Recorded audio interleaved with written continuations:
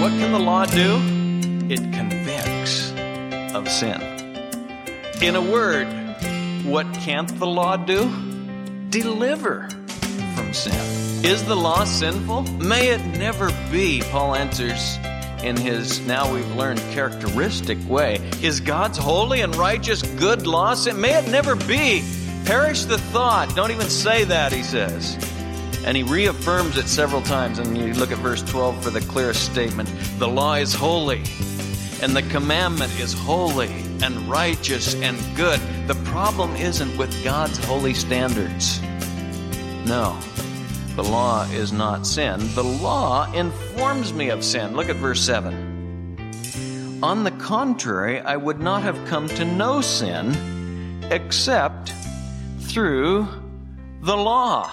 Welcome to Downtown Bible Class with Pastor Scott Gilchrist. Today we continue in our study of the book of Romans. Pastor Scott brings a message titled, The Law's Function. We invite you to follow along with us now as we get started. Romans 7, Christ is not only, as the song just reminded us, the source of life everlasting, but He is the strength for each day. And a vital part, and just central to the gospel, a vital part of the gospel is that Christ delivers from sin. I'm not ashamed of the gospel, Paul said, because it's the power of God for salvation, deliverance. And it isn't just from the penalty of sin that we're delivered from the power of sin. And one day soon, we're going to be delivered from the very presence of sin. Theologians speak of it as justification, sanctification, and glorification. And in one sense, we are delivered right now. And I'm speaking now of the power of sin. In one sense, we are delivered. In another sense, we're being delivered. And it's not without a struggle. And those who would pretend that there is no struggle are pretending. They're pretending. So if you've come to Christ, I can tell you that Christ has delivered you from the penalty of sin. He's delivered you from the power of sin. Sin no longer is master over you. You've been delivered from Adam's race, chapter 5. Chapter 6, you've been delivered from sin as master. And chapter 7, the first 6 verses that we looked at, he establishes the great truth that we've been delivered from the law. When Christ died, we died. And we're on resurrection ground. But that doesn't mean that the Christian life will be smooth sailing without any struggle. And so what we want to do is look more closely, as Paul does, at the deliverance from the law and the law's function in the Christian's life. And I would emphasize, let me just read it to pick it up, verse 6, as he summarized what we've seen so far. But now we have been released from the law, having died to that by which we were bound, so that we serve in newness of the Spirit and not in oldness of the letter. Now, he spent 6 verses explaining and really what he said back in chapter 6, verse 14. Listen, sin shall not be master over you, for you're not under law, but under grace. We're not under law. We've been delivered from the law. Now, someone might say, why this emphasis on the law? Because the power of sin is the law. Now, he's going to point out the law isn't the problem. Sin is the problem. But Corinthians 15, verse 56 says, the power of sin is the law. It's almost as if, and you will find law and sin going together in Scripture. And so it's important that we understand what he's saying about this deliverance. In fact, if you just glance back at verse 5 and watch the words that are tied together. While we were in the flesh, looking back at our life before Christ, while we were in the flesh, the sinful passions which were aroused by the law were at work in the members of our body to bear fruit for death. Sin, flesh, law, death. It's not a pretty picture when you look back.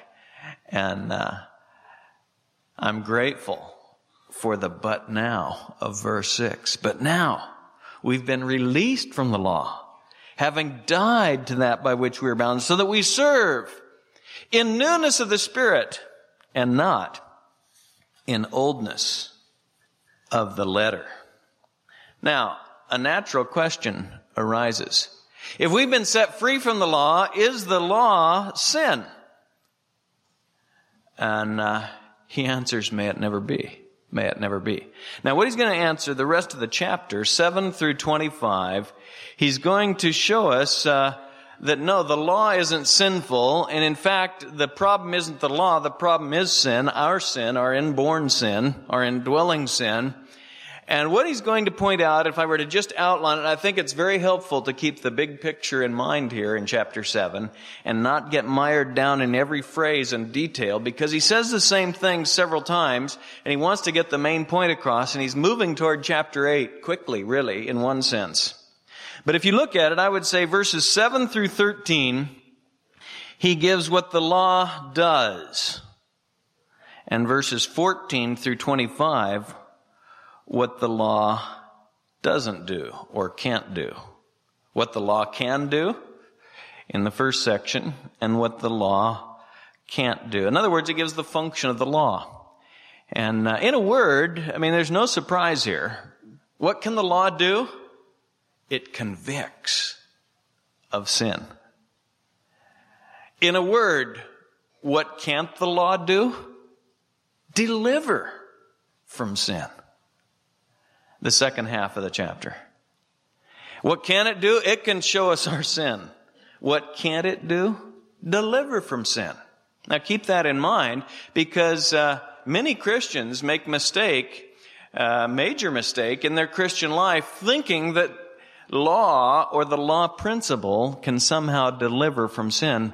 And the Bible says no, the opposite is true. The law convicts of sin. The law shows us our sin. Now let me read the first section, what the law does, the function of the law in relation to sin.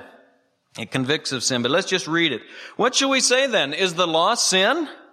May it never be. On the contrary, I would not have come to know sin except through the law. For I would not have known about coveting if the law had not said, you shall not covet. But sin, taking opportunity through the commandment, produced in me coveting of every kind. For apart from the law, sin is dead. I was once alive apart from the law, but when the commandment came, sin became alive and I died. And this commandment, which was to result in life, proved to result in death for me. For sin, taking opportunity through the commandment, deceived me, and through it, killed me. So then, the law is holy, and the commandment is holy and righteous and good. Therefore, did that which is good become a cause of death for me? May it never be. Rather, it was sin, in order that it might be shown to be sin by affecting my death through that which is good, that through the commandment sin might become utterly sinful. Is the law sinful? May it never be, Paul answers in his, now we've learned, characteristic way. He's heard all these questions before, and he realizes how wrong-headed and even wrong-hearted some of these questions are. Is God's holy and righteous good law sin? May it never be. Perish the thought. Don't even say that, he says. And he reaffirms it several times, and you look at verse 12 for the clearest statement. The law is holy, and the commandment is holy and righteous and good. The problem isn't with God's holy standards. No, the law is not sin. The law informs me of sin. Look at verse 7. On the contrary, I would not have come to know sin except through the law. He said this back in chapter 3 regarding justification. He said, through the law comes the knowledge of sin. And God's law always has this function of showing us not only God's standard, but our own sinfulness. And so, as a non-Christian or as a Christian, when you look at God's holy and righteous law, it convicts you of sin. And so he says, on the contrary, the law isn't bad. It shows me my sin. I might be driving blissfully down the road, but when I see the sign that says speed limit 65, all of a sudden I realize, oh. And it shows me no problem with the sign. It's a problem with my driving. And that's the function of the law. It shows sin. And Paul picks a sin. The end of verse 7, I would not have come to know about coveting if the law had not said, you shall not covet. And he picks the 10th of the 10 Commandments. He doesn't pick, and I think, and we're going to see this chapter moves toward autobiographical, he becomes very personal toward the end. And I think he picked what probably worked in his life. He was a self-righteous, law-keeping, outwardly, Pharisee. And he fancied himself keeping the laws. And so the law said, you don't steal. And he said, I don't steal. And you meet people like that. And they don't necessarily catch the gravity of any one of the commandments. And they'll say, I keep those. They don't, the very first one, to love the Lord your God completely. I keep that. How self-righteous, how blind to say that. But I think that Paul was blind. I mean, he says he was. And he was a self-righteous Pharisee. And so he said, I wouldn't have come to know about not stealing or lying or the overt sins, but coveting.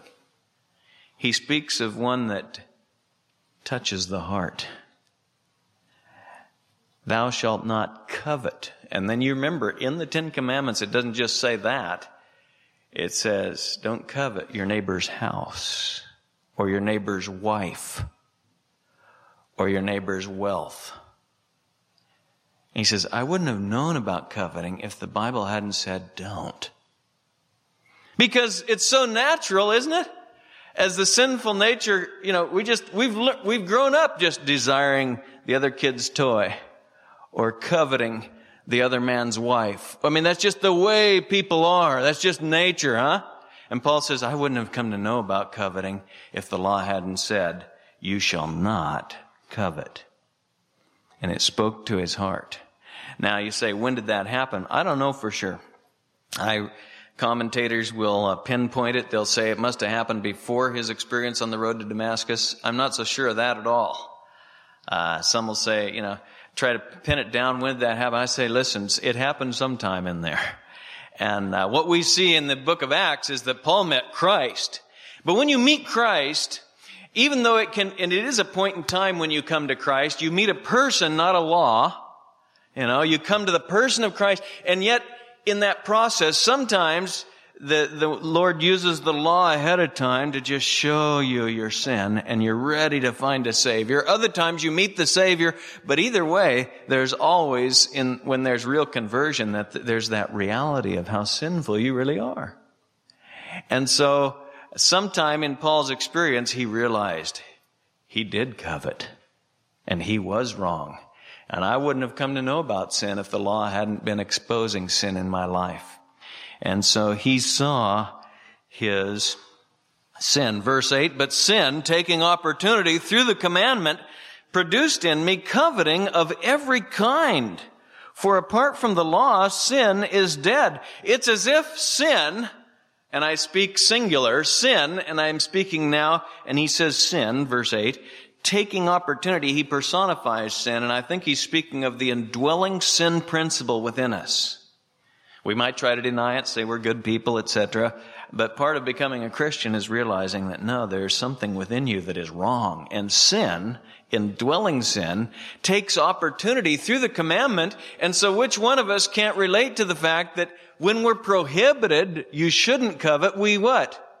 Covet all the more. It produces coveting of every kind in us. And there's some sin within us that, confronted with God's holiness and God's righteous standard, the law that says you shall not covet, why not? And we do it all the more. So sin produces many sins. It's as if the law activates sin. And then he says, I was once alive apart from the law.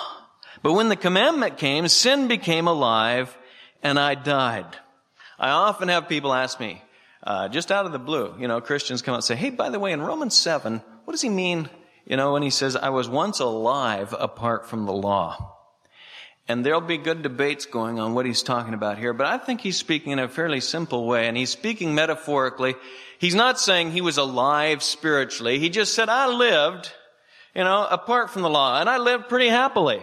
I was pretty self-complacent until God's law really came home to bear on my life. I was alive apart from the law.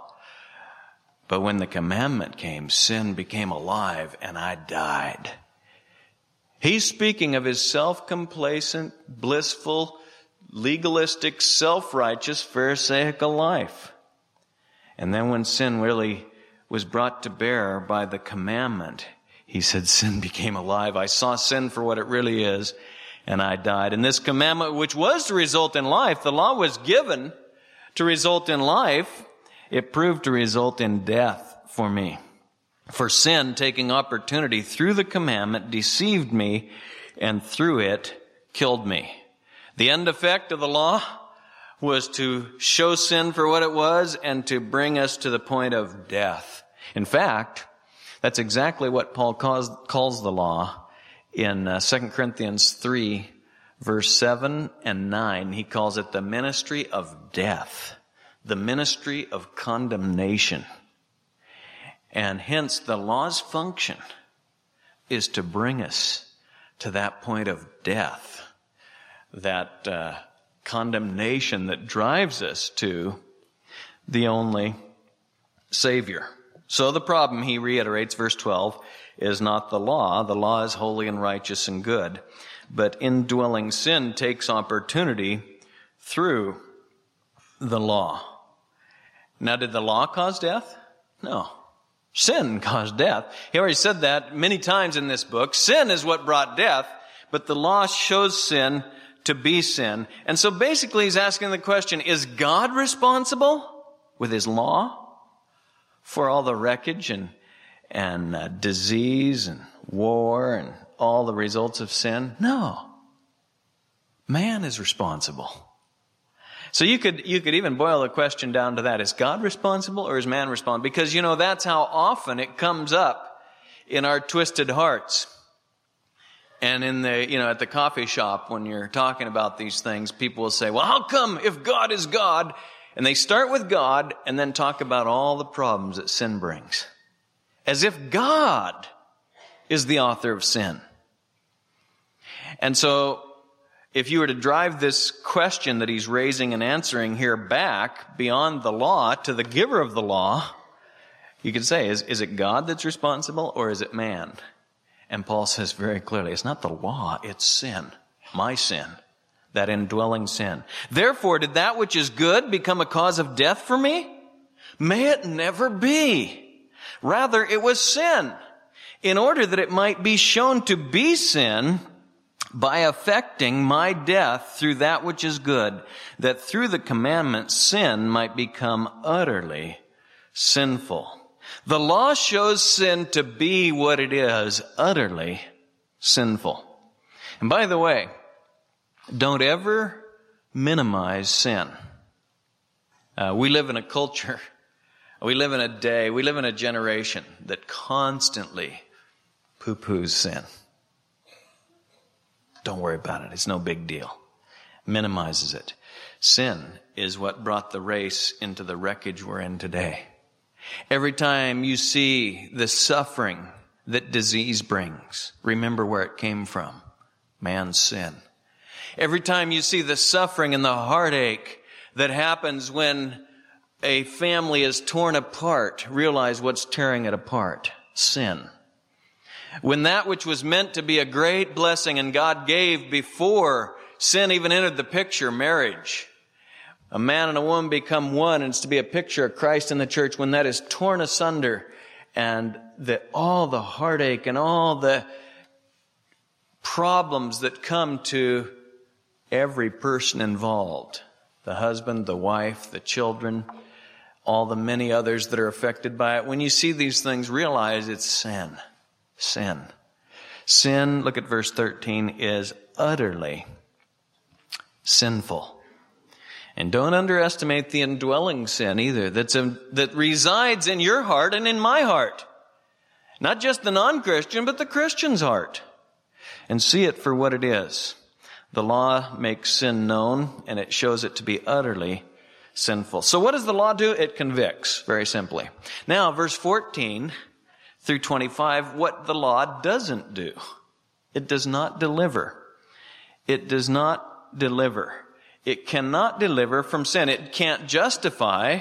He's explained that earlier in the book very thoroughly. Now he's saying in this section, chapters 6 through 8, he's saying, listen, we're not under law. We're under grace. And he's saying the law not only couldn't justify, it can't sanctify. And before we look at it, and I want to draw it out and just read it for us, but before we look at it, I want to point out 2 or 3 things about this section. First of all, verse 14 and following is autobiographical. Paul lived through this. I mean, he experienced what he's talking about. You can't read it without seeing that. There are those who think he was just using this as a literary device, and I marvel, really, that someone can read this and not see that this was what Paul had gone through. It was autobiographical. Secondly, if you'll notice, all the verbs change in verse 14 to present tense. 7 through 13, it was all past tense, speaking, I think, of his conversion and the convicting power of sin to bring him to his knees. But now, 14 and following, these are all present tense verbs. Thirdly, I think every Christian can relate to this struggle. Every Christian, I don't care how strong you are or how weak you are, you can relate to what Paul's writing here. I don't care how young you are in the Lord or how mature you are in the Lord. You can relate to what Paul is saying. And then I would say this. This should not be our habitual experience. Okay? But I would quickly add, it will be a constant of life until the Lord returns, takes us home. It shouldn't be our habitual experience, but it will be a constant of life. And we'll talk about that a little bit more in just a minute, but let's just read it. We know that the law is spiritual, but I am of flesh, sold into bondage to sin. For that which I am doing, I do not understand. For I am not practicing what I'd like to do, but I'm doing the very thing I hate. But if I do the very thing I do not wish to do, I agree with the law, confessing that it is good. So now, no longer am I the one doing it, but sin, which indwells me. Now notice, he states that far, and he gets to the point where he says, the problem is the sin which indwells me.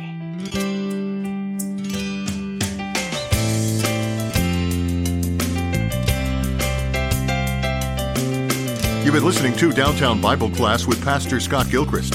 Please stay with us. Pastor Scott will return in just a moment with a preview of our next broadcast. Today's program was titled, The Law's Function, a message from our series in the book of Romans. If you missed a portion of the message heard on the program today, or you'd like to share it with a friend, head on over to downtownbible.org. A free copy of today's entire message is available there for you to stream or download at your convenience. We're thrilled to announce the publication of a new book written by Pastor Scott Gilchrist. It's called A Brief Exposition of Romans. It's a 266-page chapter-by-chapter commentary on Romans that we're sure will enhance your understanding of this critical book in the New Testament. The book is available online at Amazon, Barnes & Noble, and most other online booksellers. But during our study of Romans, we'd like to send you a copy as a thank you for a gift of any amount to the ministry of Downtown Bible.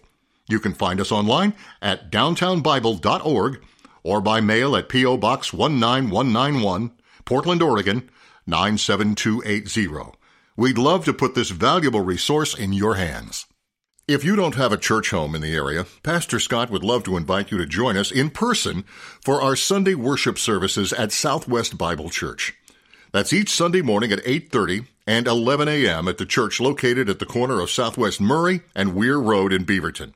You can go to our website at swbible.org for more details. We hope to see you there. Now, before we end our time today, let's go to Pastor Scott for a preview of our next broadcast. He says, I know that nothing good dwells in me, that is, in my flesh. For the wishing is present in me, but the doing of the good is not. He learned two things. He learned that there was no good in his flesh. And he learned, secondly, that there was no power in his new nature that joyfully concurred with the law of God. Look at that. The wishing is present in me. See the end of verse 18? I'd like to do, but the doing of the good is not.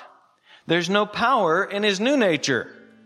God is the power source. So as believers, we have a new nature, but there's no power in the new nature in and of itself. I'm the vine, you're the branches, Jesus said, and you got to abide in me, or you won't be able to do anything.